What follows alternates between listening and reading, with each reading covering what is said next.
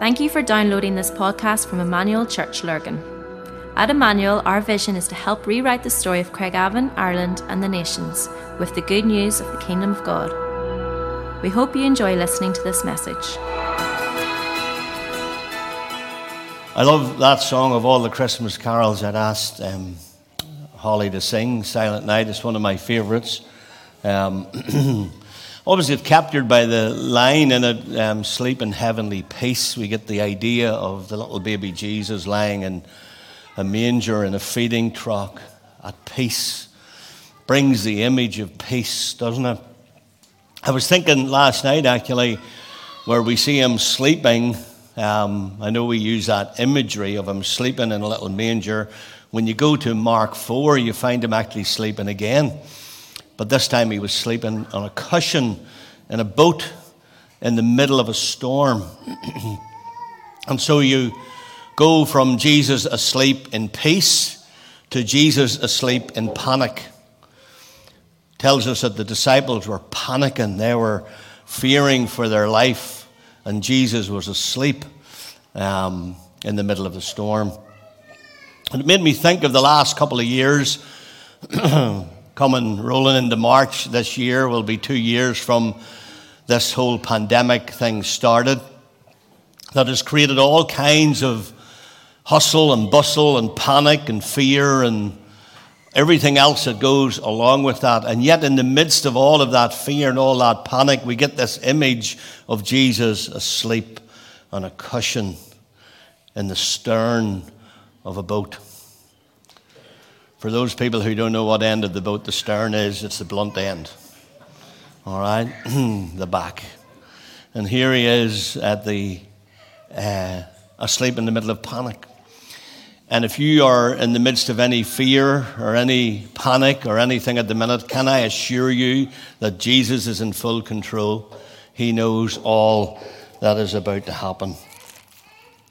In Matthew 2, we read the story of the wise men. I love this story. I talked about it at the carol service. And it's interesting, actually, because Luke 2 records the shepherds coming to visit the baby Jesus. Never mentions the wise men, while Matthew 2 talks about the wise men, but never mentions the shepherds. And the reason for that was there were two separate times. The shepherds arrived at Jesus' birth when he was just born. They were guided to go and visit the baby as it was just born. The Magi came later. It's hard to estimate when they came, but it was at least after Mary's purification at the temple, which is 40 days, and it could have been anywhere up to 2 years. So they estimate a rough guess that Jesus was probably 1 year old whenever the Magi came to see him. I know sometimes we forget that imagery and we see the wise men coming into the stable, but that's not technically or strictly true.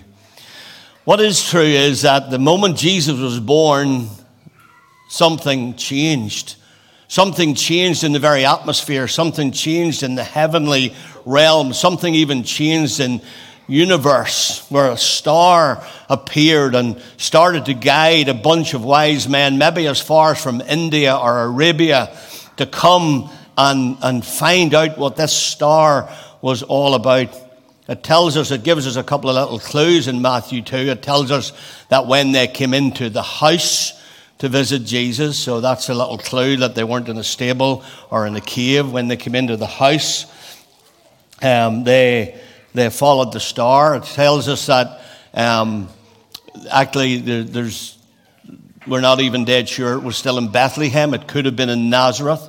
All right, we surmise Bethlehem because Herod said go to Bethlehem, but they didn't do what Herod told them. They followed the star, and the star led them to where Jesus was. And here's what happened. It says that when they saw the star, they rejoiced exceedingly with great joy, and going into the house, they saw the child with Mary and his mother. At this time, I say that we could probably guess he's around maybe, give or take 6 months, he's probably around a year old. All right? And That says they fell down. They totally surrendered. I've talked to you about this passage before. They fell down. Something happened the moment they came into the presence of Jesus. It says they fell down. They totally surrendered and they worshipped him. Something happens when you fall down, when you totally surrender, when you worship God. We all are aware of the old song, the Hokey Pokey. You all know the Hokey Pokey. You know, you put your right arm in, you put your right arm out. You put your right arm in and out and you shake it all about. And then we do the left arm, and then we do the right leg and the left leg. I like the little bit where it says you put your whole self in. Maybe this year hasn't been a year of surrender to Jesus for you. Maybe it hasn't been a year of worship. Maybe it's been a year of fear and panic. Maybe it's been a year where you've wondered even where Jesus was, and you've put your right hand in and you put your right hand out. And you've even put your left leg in and your left leg out. And you've sort of shook it all about, but you've never really fully committed. And maybe this morning what Jesus is asking for you is just to put your whole self in. Put your whole self in. These magi, these wise men, however many there were, we know there were 3 gifts, but really there were more than just 3 gifts. Surrender was a gift. They surrendered fully. They put their whole selves in. And when they put their whole selves in, they worshiped God in a powerful way. They began to worship. And it says that when they worshiped, they opened their treasure chests. I love that you can't give anything out of a closed shop. You can't give anything out of a closed chest. And so many of us this year, or year and a half, has closed us all up. Life's events, grief, loss, sorrow, all of those things, sickness, all of that brings about sometimes where we just close up shop and we say, well, that life has hurt me, and so I'm just not going to go there again.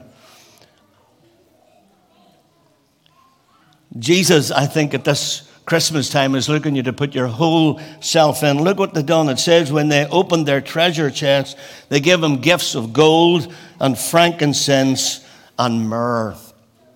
Gold, the most precious thing that they had. Frankincense, which is a resin.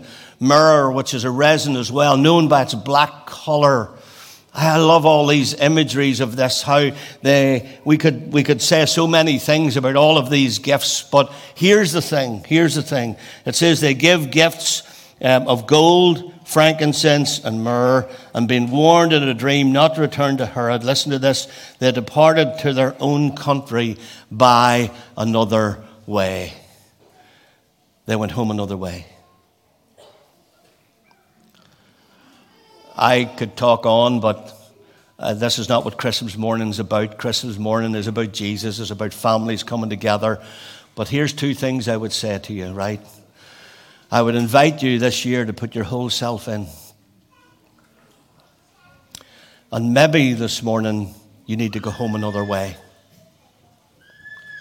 Maybe you've been coming and just going back to the same thing all the time. Just back the same way. Back into the same habits. Back into the same things.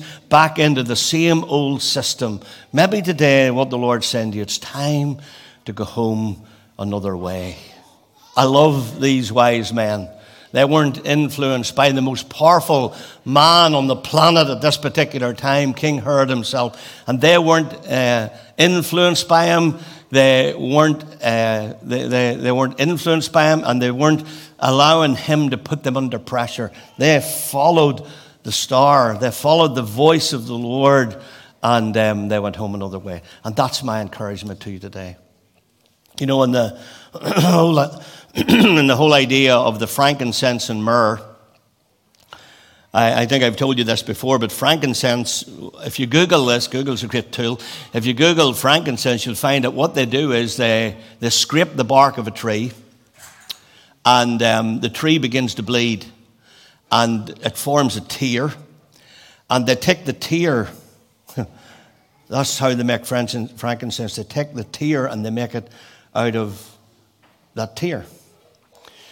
And I wonder every time I read it, as I say, it could mean 100 things to 100 different people. But what if this year What if this year, as we come to the close of it, that you were to give your tears? You see, it's easy for us to tell all the good things that have happened to us this year. It's easy for us to recollect and tell all the wonderful things. But what about the things that haven't worked out? What about the things that have just been a downright mess? What about the things that have caused you more tears than anything else this year?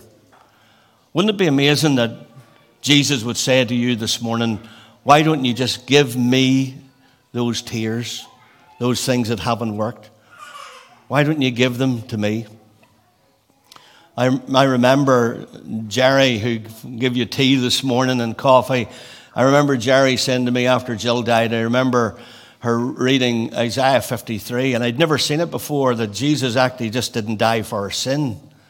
He bore our sorrow, and he carried our grief.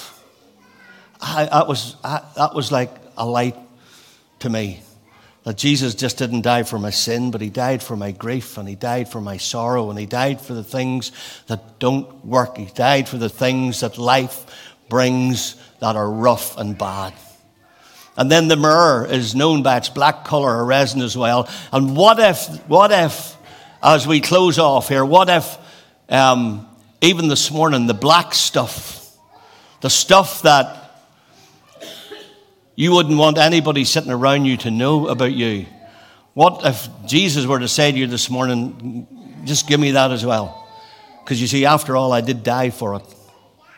I died for that. So why don't you just roll that off onto me as well? You know, there's just so much invitation in the gospel of Christ, isn't there? There's so much power in it. But here,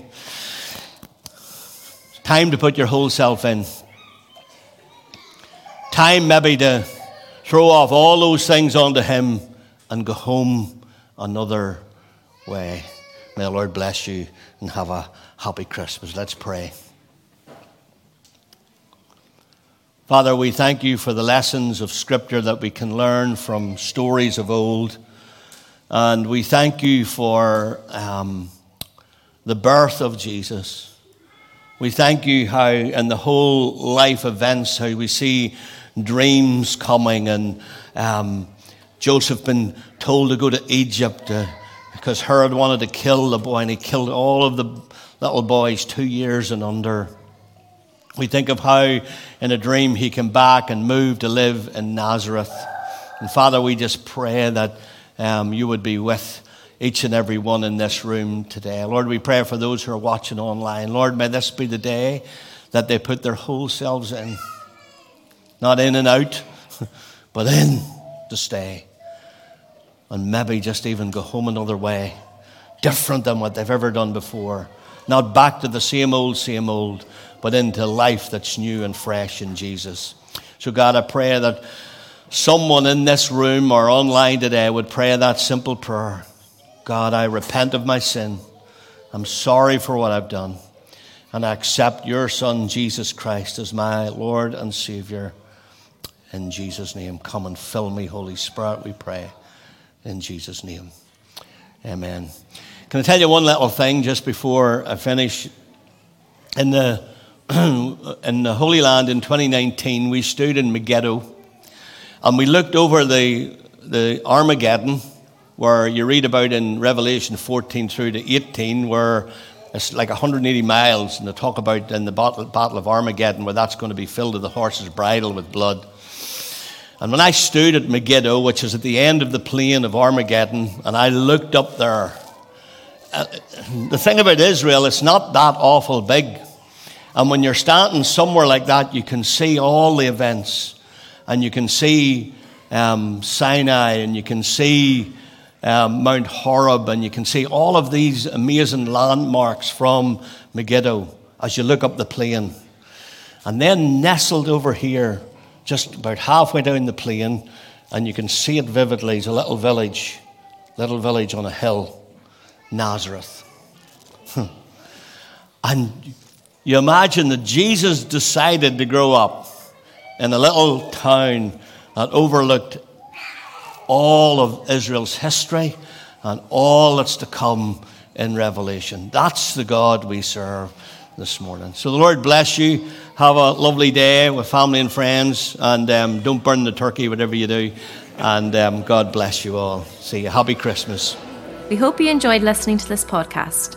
For more information about our church and all that we do, please visit our website at emmanuel-church.co.uk.